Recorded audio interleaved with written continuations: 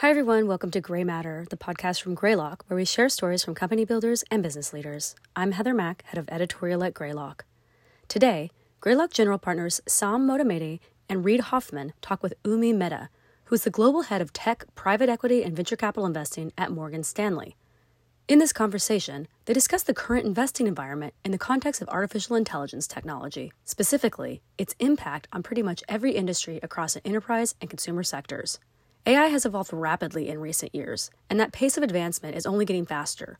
Saam and Reid explain how AI is becoming an enabling platform technology, much the same as previous waves of tech transitions like mobile and cloud did. That means it's starting to impact nearly every sector invested in, including cybersecurity, fintech, commerce, and consumer networks.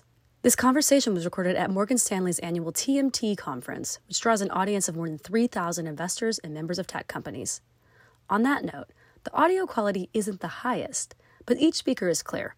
And if you have any difficulty hearing some of the parts, rest assured that you can find all of the conversation in the transcript, which is linked in the show notes. If you aren't already a subscriber to Gray Matter, you can sign up wherever you get your podcasts. Now, here's Motamedi from Morgan Stanley with Saam Motamedi and Reid Hoffman. Thanks, everybody, for joining. I'm Motamedi from Morgan Stanley. Before we jump in on what I know is everybody's favorite topic, AI, I want to spend a few minutes and just talk about the overall VC ecosystem. The tone has changed. The investor sentiment has changed. What people are looking for has changed. Just kind of give me a little sense of where you think we are in the VC ecosystem today.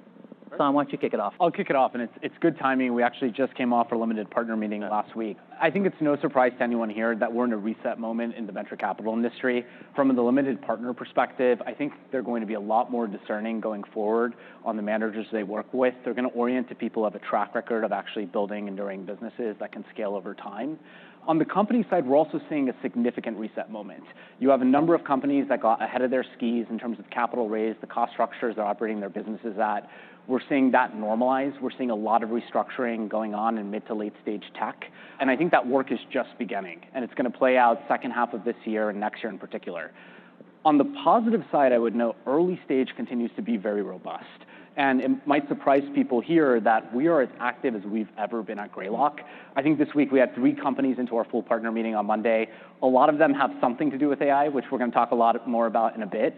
You know, we're investing early, we're investing with 10-year time horizons, and we continue to be very active. Yep. And I think, part of the thing is while obviously when you're looking at these things, and there's obviously we're in a, large language model AI moment, which, Saam and I wrote about last year and a bunch of other things. It doesn't mean you stop looking at marketplaces, networks of people. One of the things that Greylock has been decades, one of the leading firms on is like various enterprise, SaaS, cloud, security, et cetera. So you keep doing that. Of course, you're also always asking in a new platform, okay, what's the new platform mean for this? What does AI as a new platform mean? And you're always asking that question, both of your current portfolio and also, of course, prospective portfolio. So I heard some sub-verticals there that you've historically invested in. Outside of AI, are there other new verticals that the VC community and Greylock in particular is interested in? On the enterprise side, it's interesting because AI is an enabling technology wave, and it's shifting every category that we invest in. So, for example, cybersecurity is an area that we have a prolific history in and we continue to invest in quite actively. And as you see the perimeter shift to the cloud and increasingly to home and to mobile, that whole stack is being reinvented. And so that's one example. We continue to look at systems of engagement, systems of record on the application side. There's new themes in infrastructure. So at a high 30,000-foot view, the categories are the same, but I think for the first time in a long time, they're going through very material disruption, and a lot of these markets are up for grabs. The other thing I would add to that is, in addition to the kind of classic areas that we look at, which is on the consumer side, tends to also be, marketplaces, Airbnb, a bunch of others, networks, LinkedIn, Facebook, et cetera. Some of the stuff is also pure play AI stuff, right? So in terms of new categories. So first thing since LinkedIn, I co-founded a company, Inflection, last year. Saam led an investment in Adept, which is also has a very heavy enterprise side, but is not a classic category. It doesn't fit in a category. So there's some stuff also where that transition happens. And I think one of the things we will see from AI as a platform technology is I think some new categories will emerge. And we're looking at a lot of seed and Series A deals trying to figure out which will be those, what will be the value creators, because the short answer is now more or less if you go to a cocktail party that's for the real estate industry and you ask what they're talking about, and the answer is ChatGPT. So, Yeah. It's like, okay, right, everyone's talking about this. It's not news, but the question is, now that everyone's gazes on it, what does the next couple of years look like? I was trying to use the first 5 minutes to not talk about AI. We've I failed broke the plan. but let's just go to AI. Yeah. So from our count, there were 800 companies kind of identified as AI companies. The growth has 10x'd in terms of just volume, both in terms of funding itself. And so I guess individually, I'd love to hear from both of you. What makes you so confident, so certain that this is the platform shift and it's as big as you are saying and thinking and investing behind? So first, Saam and I wrote a piece 6 months ago now, something along that lines, that said every profession will have a co-pilot within 5 years, it's really within 2 to 5 years. Every profession will have a co-pilot that will be between useful and essential for what you're doing. Once you think that, like that doesn't even get to the, well, how does this change infrastructure, or how does this change services, or how does this change productivity software, or how does this change, like on and on and on, security, on and on and on. Even that's changing the industries. And then you obviously have how is the product reconstituted as well. And so part of the reason why this is a wave that couldn't happen without the internet, couldn't happen without mobile, couldn't happen without cloud, but it's building upon all three. It's the crescendo of them. And that's the reason why the impact is very, very broad. Like when individuals come up to me and say, well, how should I start planning my AI strategy? Yeah. The answer is start playing with it. It will evolve rapidly. And one of the mistakes people make is they say, well, I play with ChatGPT, I know exactly what it is. Well, actually, in fact, things will be a little different 3 months from now. Things will be a little bit different 6 months from now. Keep holding that. Don't give it away. Yeah. And what's more, when you look at what's being built on the APIs, even right now, it's like, well, it goes anything from new ways of constituting how you're doing marketing to how you're doing sales, to how you're doing customer service. And you think, well, those are fundamental to how companies operate. And that's part of the reason why it's a really interesting transformative moment. And the thing to start playing is not to think it's fixed right now, but like you said, well, what do I think people won't get is that the slowness of adoption will be a little bit like most people still don't really fully know how to use search in order to solve all their problems. Like there's still a lot of cases where people don't realize you can actually solve problem X by using search. Usually to solve a problem they don't understand is you type in 6 words or 10 words, right, as a way of actually kind of getting there. It's the same thing as like you say, well, what should I think about this question? Well, can I put it in as a prompt that will get me something useful as my output? So literally I was talking to a friend and he's like, oh, I'm going to resign my job. And then so I went to ChatGPT and I typed in, give me a resignation letter, right, with the following 3 characteristics. And he's like, oh my God, that's a lot better than I would have done. He's like, yep. And that took 3 seconds. Saam, before you go, I want to double click on the co-pilot concept. Yeah. And so we have a lot of investors kind of in the room. Give me the range of applications and tools that could be a co-pilot for this audience. So for this audience, think, for example, questions of, you say, well, okay, what are the current trends in technology X? What are the current challenges that technology X is having? What companies should I also look at if I'm investigating company? Like this is all kind of analytic due diligence questions. Think like one of the things is it's a research assistant that, by the way, sometimes hallucinates and sometimes gets it wrong. You get it. That's one of the things you learn and get thing, but it delivers immediately, right? Like as opposed to the, hey, go please do this, come back in 2 or 3 days. It's what would be if I'm thinking about company X and I'm thinking about how it's going to transform, like say, the market for databases. What are the other companies that would be really interesting in this thing? And if I was considering it to be this new kind of object-oriented database or database intersected with quantum computing, what would be the other things that I would look at in terms of doing? And or I'm meeting with an entrepreneur, what questions should I ask? Now, right now, by the way, most of like having done all of these things as an investor, everything I'm telling you, I have actually sat in front of the prompts and done.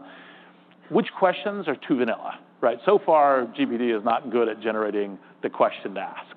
Like if I were to say, I'm interviewing you, what questions should I ask? And say, well, ask about the markets and ask about, it's like, okay. Yeah, they weren't that good. I asked. Yes, exactly. Yes, exactly. Not good at what questions should I ask. But it's like an instant Wikipedia page on whatever kind of prompt you can think of that has some kind of general characteristics. Now, the other one to be a little bit wary of is the training of these things is to be as interesting as possible. So when you're asking kind of theory of like overview, synthetic, et cetera, it actually hits it really well.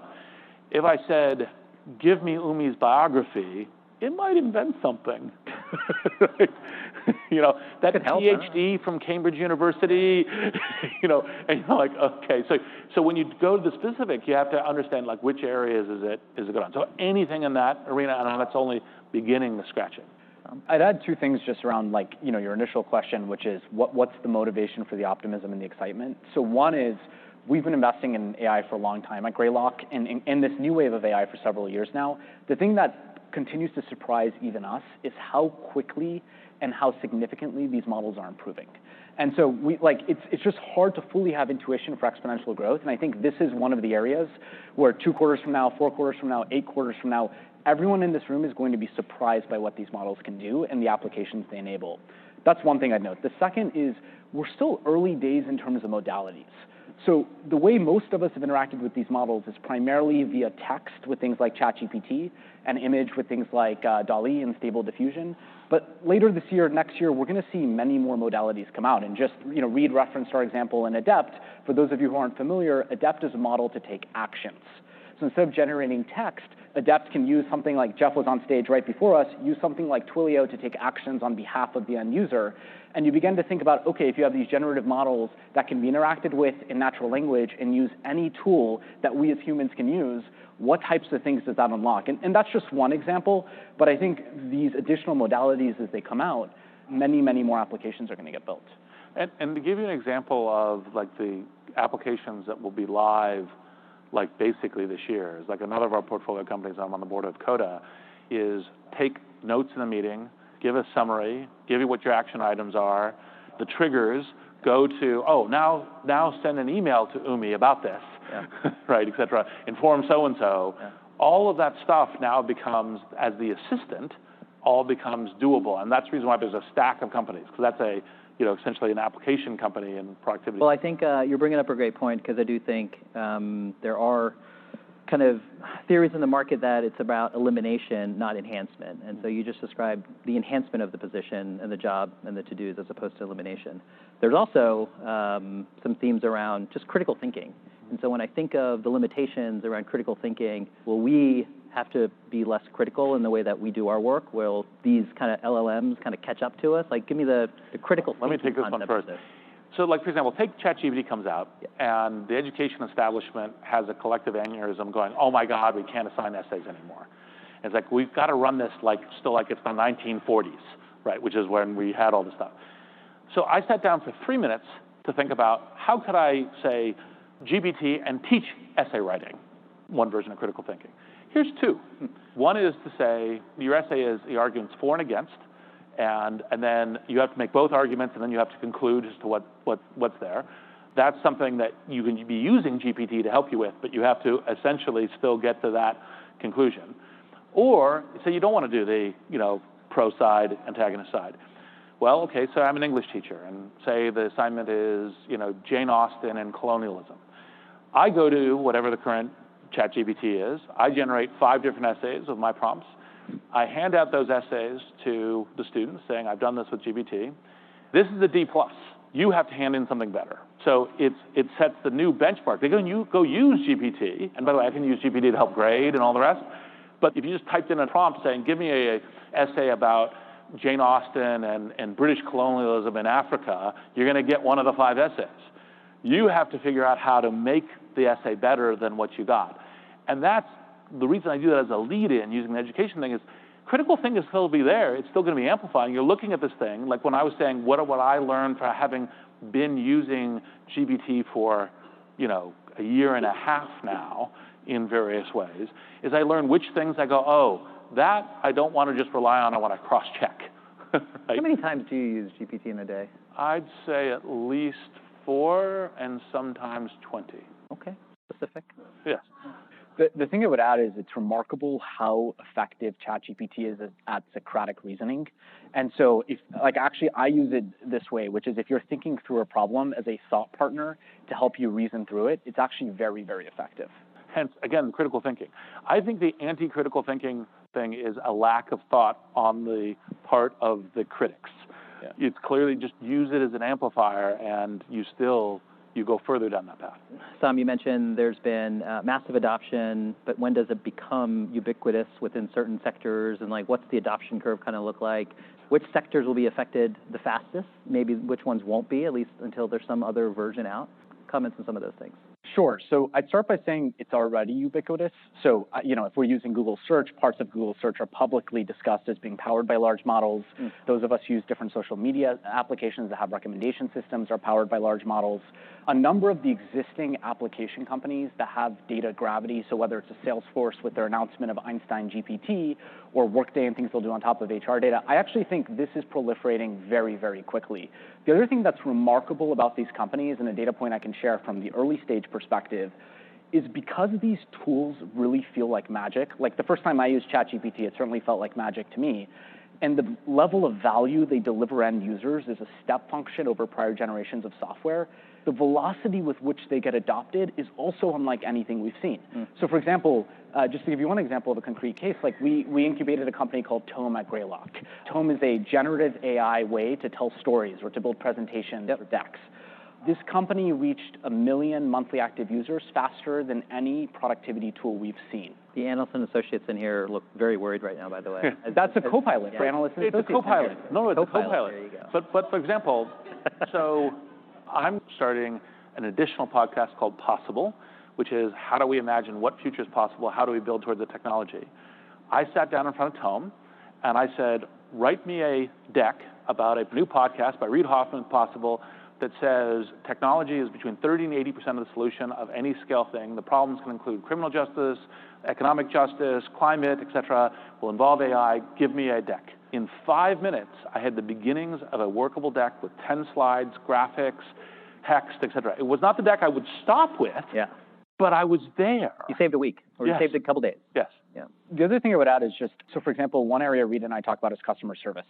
So if you think about areas inside the enterprise that are more of a cost center, where there's more of an orientation towards efficiency, and where often the types of things happening are more repetitive, and I pick on the contact center, but you can look at different categories of kind of work to be done that today might be serviced by BPOs or different automation players.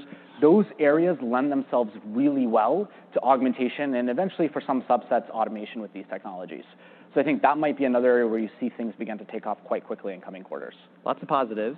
Let's talk about some of the potential negatives, whether it's using data to your advantage, some of the data privacy, who actually owns the content at some point in time.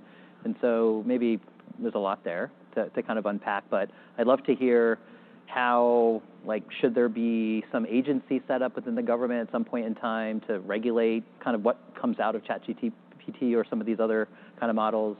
Yeah, so I'd say you're absolutely right that these are an important set of challenges. And those of us who have played with these products, we see the challenges. Like Reid referenced hallucination, there's questions of data ownership, data privacy. In an enterprise context, for these models to really get deployed in mission-critical applications where efficacy and accuracy matters, there's a gap that has to be closed. That gap will be closed, and it'll be closed in two ways. One is you'll see companies like OpenAI and others find ways to adapt these models to enterprise environments that preserve the integrity of the enterprise's data and give better guarantees around performance and not hallucinating. So imagine ChatGPT for Morgan Stanley on top of Morgan Stanley sensitive data in a way where the answers it comes back with are Morgan Stanley specific. We're going to see a lot of that type of adaptation happen. With regulatory logging and all the stuff that is a hassle in your life.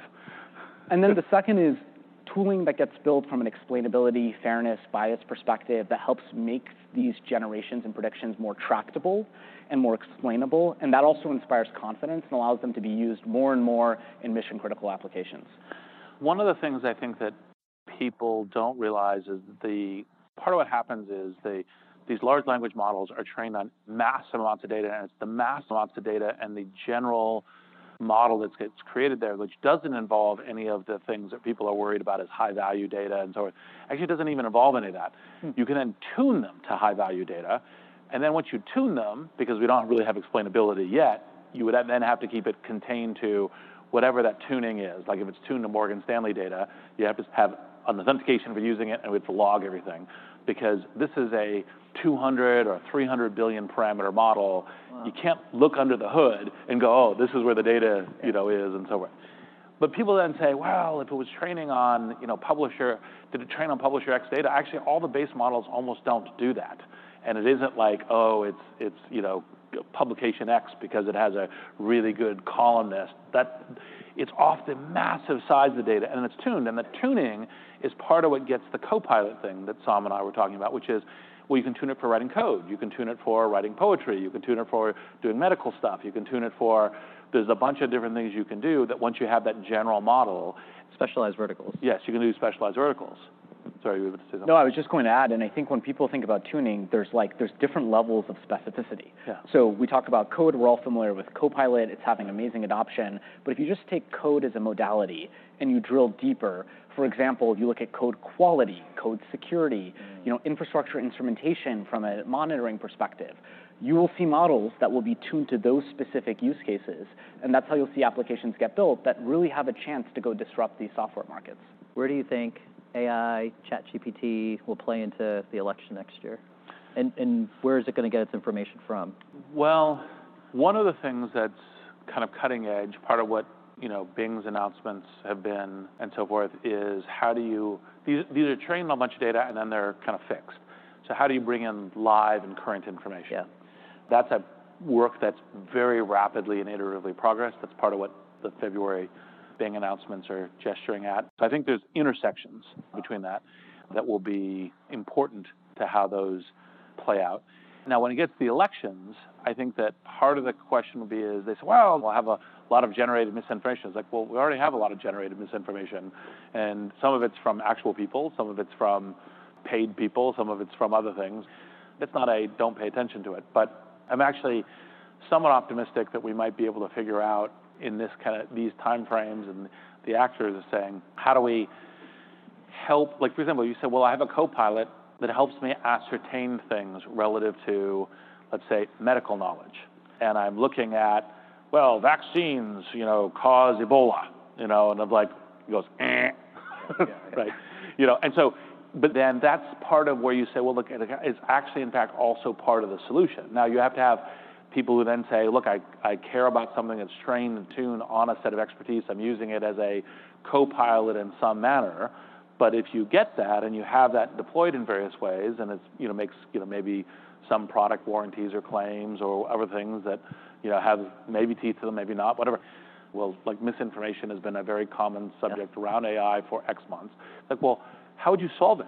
And I'm just like to sit down for 3 minutes and say, how would I deploy the technology and try to help? And solve doesn't mean solve to zero, because by the way, there's tons of misinformation on the internet. There's tons of misinformation within Google search. There's tons, but it's within the parameters of how we're operating. Maybe the next question for me is a little around, I talked about what goes wrong, and I just like this question, utopia or dystopia? So maybe utopia, and I'll let you take dystopia. So, I'll start with utopia. You're going to hear a recurring theme because it's how important we think this paradigm is, which is the Copilot paradigm. Okay. I think if you take both what we're all doing in our personal lives, whether booking a trip, thinking through a problem in your personal life, and in the enterprise context, what we're doing at work, we are going to have hundreds of tuned Copilots that make us 10 times more effective and 10 times more efficient at everything that we do. And I'll just give you one concrete example. We talked about customer service earlier. We're investors in a company called Cresta. It's a Copilot for the contact center. So if you call into Verizon today and you're talking to an agent in Tempe, Arizona, they have a Copilot that's steering them through that conversation and helping that person, sell a new cell phone subscription, earn more money, and be more effective at their job. And that's, one example, but it is going to proliferate everywhere, and I think it's going to be a massive step function in knowledge work productivity. So on the dystopia side, unfortunately, I think a lot of the discussion is a little bit misleading. You have the, oh God, it's going to become self-aware, and I've watched the movie Terminator and so forth. Part of the reason I tell people to go play with ChatGPT is you go play with it and you realize, oh, well, these are the things it's good at and these are the things it's not good at. And for example, right now, it can't solve, like you say, you're an expert in investing and you ask it a question you're expert at, it will not give you a better answer than the one you have in your head. So then what do you say, where are the downsides that we should be tracking? Well, in a kind of transformation with all the Copilots, I think many jobs will actually not be downsides. I think that we'll take infinite of those jobs. We'll take infinite engineers, infinite salespeople, infinite marketing people, et cetera. Customer service, I think, will be one of the ones that'll be a little bit more challenging. And it's just like, for example, once we solve autonomous vehicles, we'll want all the vehicles to be autonomous. We won't have the gridlock that at least I experienced getting here. You might have too. Mm-hmm. You know, the other kinds of issues that'll have climate change, so forth. So that will also be more of a replacement. But there will also be creation of new jobs. It isn't just like when you get 10x more efficient as a graphic designer, that doesn't mean there's fewer graphic designers. There's a lot of things to do. But the dystopia that I'm gesturing at and saying this is the transition. Not, oh my God, I'm worried that it's going to be like Elysium, the movie, because, you know, obviously Hollywood films do a lot better with dystopias than they do with utopias. You don't go, oh, there's going to be this small group that lives on the moon and all the rest of the people are whatever, and it's a robot police force. I really think that's like rounds to zero in our grandchildren's lifetimes. And, you know, who knows? I don't know, make projections in that, beyond that in various ways, just because, like, look, the world changes, and I'm generally optimistic. But the transition will be things that we need to be intelligent about. When we did the transition from agrarian to industrial, it was very difficult on society. Now, even truck driving, say, oh my God, all the truck driver jobs are going to go. One, there's a huge number of empty listings right now for truck drivers. Two, if all manufacturers on the planet started making autonomous trucks right now, it's 10 years before you replaced about half of them, right? So, you know, it's not like, it's like, oh my God, tomorrow is going to be totally different. So again, transitions, I think, are really important. The other area that I would go that I think we haven't seen anything yet is cybersecurity, which is, you know, like people say, well, like, oh, I'm worried about, you know, like the machine becoming super smart. And you're like, okay, that's like, I'm much more worried about these tools in the hands of malicious humans doing things that malicious humans do, right? And so the questions about what that means and what you do there and what happens and are you ready to deal with that is another area that I think is a legitimate area of dystopia that we have to be careful about. So to go like all the way down to like one of the reasons why, you know, like OpenAI maintains a very high ethics standpoint on this stuff. DALL-E was ready for 4 months before it launched, right? I was playing with DALL-E for 4 months before it actually launched. Why? Because they were like, oh, it could be used for other really terrible things that would have let's serve it through the API and let's tune it to safety for all that.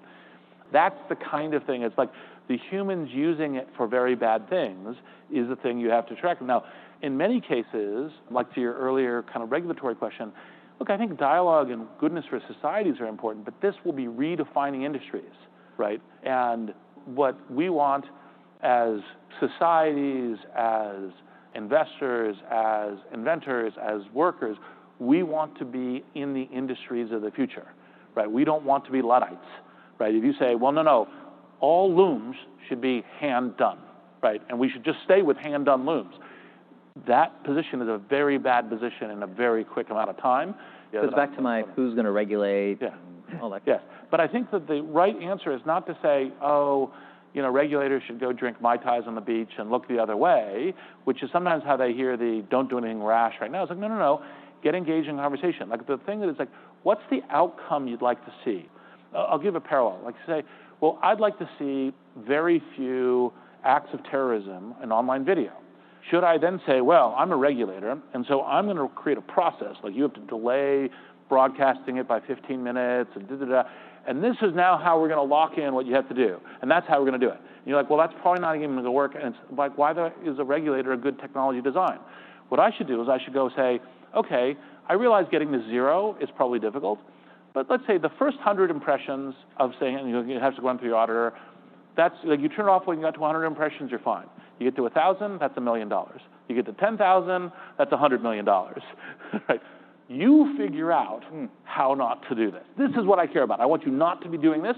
You figure out how to do it. We'll give you an economic incentive to do it, and then you improve it as you do it. Like that's a much, much better way to do this. And that's the kind of thing of, like everyone kind of goes, okay, what should we be doing in AI? It's like, look, we should be embracing all the things. Like, for example, what I see line of sight right now is a AI tutor and an AI doctor on every cell phone. If you slow that down, think of the human suffering that you're creating by not having that, right? Like, that's super important to get to. How far away are we from that? You can build it on today's technology, right? It is doable today. Now, there's work to do, interface, a bunch of other stuff, but it is doable on today's technology, right? That's the thing. Like, if you say, well, I'm a government, I want that for all my citizens, please. That would be really good for the well-being of my citizens. I want that. That's what you want. There's probably lots of questions, so maybe we can get some mics around. First question. At Greylock, where do you all think most of the value capture is going to happen? Is it going to be at the application layer, the data layer, the closed source, open source model layer, proprietary models, or for that matter, even in the compute? And also, how does one monetize? I mean, you spoke about ethics, biases, whatever might creep in, right? And also, I'm pretty sure there's data of mine that's being used to create some model somewhere. I wouldn't be surprised. How do I get monetized? And are there unique models that are emerging to help monetize that data that you're seeing? Maybe I'll take the first part and hand it to you, Reid, for the second. So it's a good question. There are 3 layers, and I wish I had like an either-or answer, but the answer is like all of the above. Yeah. So we think of it in 3 layers. There's the underlying foundation models themselves, and our view is there's a select number of players, N is sub 10, who have the ability, understanding, capital, compute required to actually build these foundation models. We're nowhere close to the end of returns on scaling, and those players will create value. There will be differences. Some will focus on one modality versus another, but there will be that layer, and that layer will monetize through an API model, like Twilio and others that we're all used to. Then there's a layer on top, which we think of as like the infrastructure and orchestration layer, right?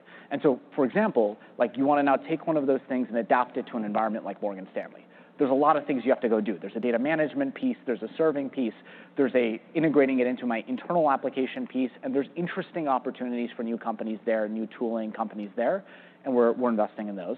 And then kind of the top is the application layer. And I think there, you're going to see both existing applications that own the end user, have some proprietary data asset that has gravity that's a consequence of their workflow. They're going to incorporate these LLMs into their businesses, and it might be a turbocharge for kind of existing. And then you're going to see categories, Tome is a good example, where the whole ergonomics of how you interact with software shift because of these models. And that creates new opportunities for new applications. And some of them will be in existing categories. Some of them will be in categories we don't really know how to name because the ergonomics weren't previously possible. And those businesses will monetize like application companies today do. And so I think our view is like very optimistic around all 3 layers, recognizing each of those layers has different dynamics in terms of what's required for success. And then the other thing is I think there will be, in business models, I think a bunch of the standard business models, I think subscriptions, I think ads, I think a bunch of those things work. I think we will also see some new invention business models that will be unique to technology, just like to some degree AdWords is unique ad technology for this stuff. And so I think that's one of the areas we pay attention to. Now, the data thing is one of the places where a lot of people are just misconstrued. They're like, what's the value of this data? And well, the value of the data is in what context? So like, for example, you're in a search and you're typing mesothelioma, super valuable, right? I have a possible intent and issue and so forth. Or Sony camera, super valuable. I'm in a Word document typing it, not that valuable. And they may even be, kind of signals and so on. And so part of the thing that people understand is there isn't like, the fact that Reid is wearing a blue jacket is not like an intrinsic, like that's a 2-cent item piece of data. It's a context of which it is. And part of what these systems build is they go, we try to provide you systems of value by which you're engaging data with us. Sometimes, by the way, I SEO things because I want to be discovered in various ways, and then it's in public indices and so on, because that's valuable to me in some way. And then other folks, that trade-off is figured out how to use that data in things. And so, for example, I had a very funny conversation 5 or 6 years ago with someone in Silicon Valley who said, what does Google give me for my data? I'm like, well, free search, right? So the question is what that context is. So I'm quite certain that all of us, like data is being used in multiple contexts because we're engaging in various things where our engagement in that is somehow, the data is part of what we're being attracted into doing this thing that, like, for example, posting a web post on and SEOing it because I want people to discover it, well, then it's also out there publicly. And I'd add just one thing, hearing Reid talk about kind of new business models. I think there's new business model invention, but another thing we talk about is evolution. So if you take something like ads, right, and just to give a concrete example, like take a software developer who's building a piece of software and goes to a search engine and makes a query, and there's ads around different software packages the person could use. Well, in a world with Copilot for developers, you still may have that flow happen. It just doesn't look like a query and a set of links. It looks like autocomplete in your IDE with a suggestion around a promoted package. Yeah. Now, you still can have that same concept of advertising. It's just going to evolve in the way we consume it. I have a question on compute usage. So over the period 1960s to 2010, the compute usage doubled every 2 years, but in 2010 to 2020, it doubled every 3 to 4 months. So if you can conjecture 10 years from now, if you're sitting on that stage, what do you think that doubling time would be? And are we, as a human society, constrained by either hardware or data to continue that kind of progress in these AI models? And let me just throw one in there. Does capital then become the competitive advantage to have all this compute power? Oh, it certainly is in some contexts, right? It depends on which. So I think there's, on the kind of scale models, I think there's the players who are going to as absolute great scale as they can. And you say, why is that still valuable? It's one of the things you and I were chatting about. We just say, well, if you actually can say, I spent $1 billion and I have a 20% better engineering aid, that's worth it. 20% better doctor, that's worth it. 20% better lawyer, that's worth it. It's worth $1 billion, it's fine, right? In order to do that, you get the internet and all the rest. And it's a great question because I think that compute is well thought of as like energy, which is we have infinite demand for it at a certain price. And so as long as we can deliver on that price, we will have infinite demand for compute. And so I think the constraint of your acceleration curve is actually an economic constraint, right? Not a natural law constraint. And by the way, of course, part of the cost of providing compute is you have to build data centers and places to do it. Like one of the ones that you didn't mention in your variables is power. Like power is a huge variable in all of this because compute is not the only customer for power, as we sit here in this hotel and so forth. Because part of this AI revolution is a scale compute revolution. It's part of the reason why when I was answering the earlier question saying it's internet plus mobile plus cloud, right? What we're doing is going, oh my gosh, we now figure out how to apply a whole bunch of scale compute to creating amazing things that hadn't existed before. Well, we don't yet see that if you have 20 exaflops versus 10 exaflops, 20 exaflops is still better, right? And so that, like the compute demand will be very high. Double clicking on your first layer, you talked about sub-10 foundational systems. You've been interchangeably using ChatGPT or GPT, OpenAI product. And so go a little deeper onto that first layer. Are there sub-10 large language models, or we're talking about some additional natural language processing models? What's in there, or is this one revolution you're talking about today purely about large language models? It's a great question. So when I talk about that layer, I think about the distinct companies that can train these foundation models around different data modalities. So it could be language and text with something like GPT, ChatGPT being an interface on top on how you actually interact with that underlying technology. It could be image like the DALL-E model from OpenAI or the Stable Diffusion models that are open source and from Stability. It could be audio, speech. We're going to see all sorts of these. Or adept in action. Right? Adept in action. Yeah. We're investors in a company called Atomic that's building a foundation model for RNA structure design that can be used for therapeutic design. So we're going to see a proliferation. But these models, connecting to the prior point, there's order of magnitude 100 people in the world that have actually scaled these models to the levels of scale that we're at today. And certainly, it's going to grow from there. So in terms of capability and then capital, access to compute and data, there's likely sub-10 companies that will have offerings at that layer. And so that's what I mean when I say sub-10. And there's OpenAI, there's Anthropic, there's Adept, Inflection, Google, to name 5. And the other thing is, part of the reason why we're so focused on large language models, there is somewhere, on the internet, 10 to 14 trillion tokens of data. How we can train these things to be really interesting off those tokens of data. Many of these models are trained on about 1 trillion tokens of data, maybe 1.5 trillion for the large ones. And so there's a bunch of headroom there and all kinds of things. And you're not even getting into one of the questions we dealt with earlier, which is, could you fine tune within an enterprise's data or other kinds of things. So anyway, there's a stack of things there. And the large language models are the first that are generating this thing like, oh my gosh, I can see the Copilot, I can see how it's working. There will be other scale compute techniques. Large language models, I think, are now certainly one of the important tools in the tool chest.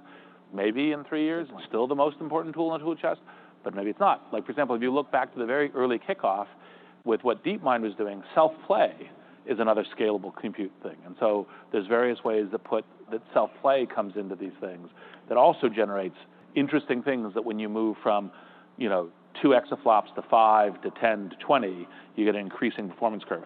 The thing I'm nearly certain will be is that within 3 years, another interesting major scale tool, we're using that one too. And which one it is? Well, I'm spending some time scratching around trying to figure it out because that's my job. But who knows? Hi. I wanted to ask about the Copilot thesis and the part that the mobile phone is going to play in it. Like, obviously, we're seeing the models becoming bigger and bigger, optimizing, but still becoming bigger. I wanted to ask, how much do you think the barriers of the mobile phone to actually have the models locally installed versus API calls is important for the Copilot paradigm to actually exist? And how far do you think we are away from that? So I can share a quick thought on that, and Reid, please add. Or maybe 2 quick thoughts. So one is, it's very use case specific. So there are use cases where you can use the mobile device to interact with models on the cloud, and the latency is fine. You get things back in the speed you need for the use case. And candidly, I think a lot are going to play out that way. So that's one thing I'd say, and we're there today. But the second thing I'd say is it comes back to this concept of like smaller models being tuned for very specific use cases. So while you're right that these foundational models that are solving really horizontal tasks are getting larger and larger, pick your favorite example, but if you take an AI tutor for, 5th grade math, you can actually build a small model tuned to that, and that's actually highly performant at that, and that could run on your mobile device today. So I think like the combination of those 2 things, depending on the use case, will solve kind of the mobile challenge. Yeah, it'll be more, I think, what are the ones that are specific that can't have the latency of the network that then have to be on it. So like, for example, you said, well, I want to use my mobile phone as a driver assist that will automatically quickly recognize like there's something and then do something. Don't have time for the latency, so it has to run in the context of I'm putting my mobile phone. 5th grade algebra, I think you're okay. Yes, but with algebra, it doesn't matter. Oh, wait, it was 500 milliseconds or even 2 seconds. Who cares? And then so much more. I would say that we probably haven't really taken, just to give you a sense, is we don't really spend a lot of time at the Greylock partnership going, what are the models that can only run on the phone? Because there are so many interesting, super valuable things where the network latency is not a problem. And so you get cloud plus phone. We talk about AI being the next platform shift or next shift of computing. And I guess if you look over the last few, whether it goes to cloud, mobile, seems like they've all been won by existing winners. And we haven't really had a huge win for new players since the internet. So why is this any different where the key winners aren't Amazon, Microsoft, and Google, who already seem to be really far ahead? Well, if you mean cloud like AWS, then yes. But if you meant cloud as a revolution, there's obviously Workday and Salesforce and a whole stack of companies there. I'd say that the short answer is both are going to win a lot, not an either or. It's like false dichotomies. You tend to say which one's going to win more and so forth. And I think we are going to see great things by the tech companies that do the revolution. Like, for example, like you say, mobile, well, it's what resurrected Apple, right? Apple wasn't Apple before the thing. So I think that it's just literally this platform thing it depends on which. Now, if you say, well, I'd really like to build a $1 billion computer and be competing with them, then, well, you got a bit of a challenge as a startup. You better have something pretty unique and interesting idea. But that's like, for example, also if you had, come to me, 10 years ago and said, I want to launch a new desktop search engine. Be like, okay, right? You need new platforms, new technologies, new market opportunities that are not being taken in order to do that. So anyway, I think that it's going to be a huge amount of opportunity across both and growth. Yeah, and I mean, 2 things I'd add. One is you're going to see dramatic business model disruption that creates the opportunity for new companies. I was just thinking about that. We were talking about search and advertising as one example.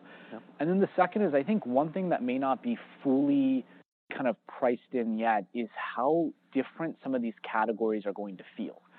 Because the interface changes, right? And like, we're all now used to interacting with ChatGPT and other tools with natural language. Natural language becomes a very ergonomic and flexible interface to do different workflows. I'd argue it's a much more material shift than the client shift from desktop to mobile and how these categories of application software are consumed. And so what it means to build a PowerPoint or tell a story is going to be very, very different built on top of these technologies, and I think that might create more of a window for disruption. Actually, just one amplification, because I loved this comment I read a couple weeks ago, which is, what's the biggest programming language on the planet? English. Yeah, exactly. Exactly. Right, as a function of that. On sort of the monetization end, I guess you can think perhaps on the Copilot thesis, the upper limit could be what humans or what companies are willing to pay humans to kind of get that work done. So as we think about moving this to more of a technological model or moving it more to machines, are there constraints that you think that now come into play in terms of that could change where we land on that monetization gap of, starting either from free or going up to what we'd pay humans? Any way to think about how the monetization could land in between there?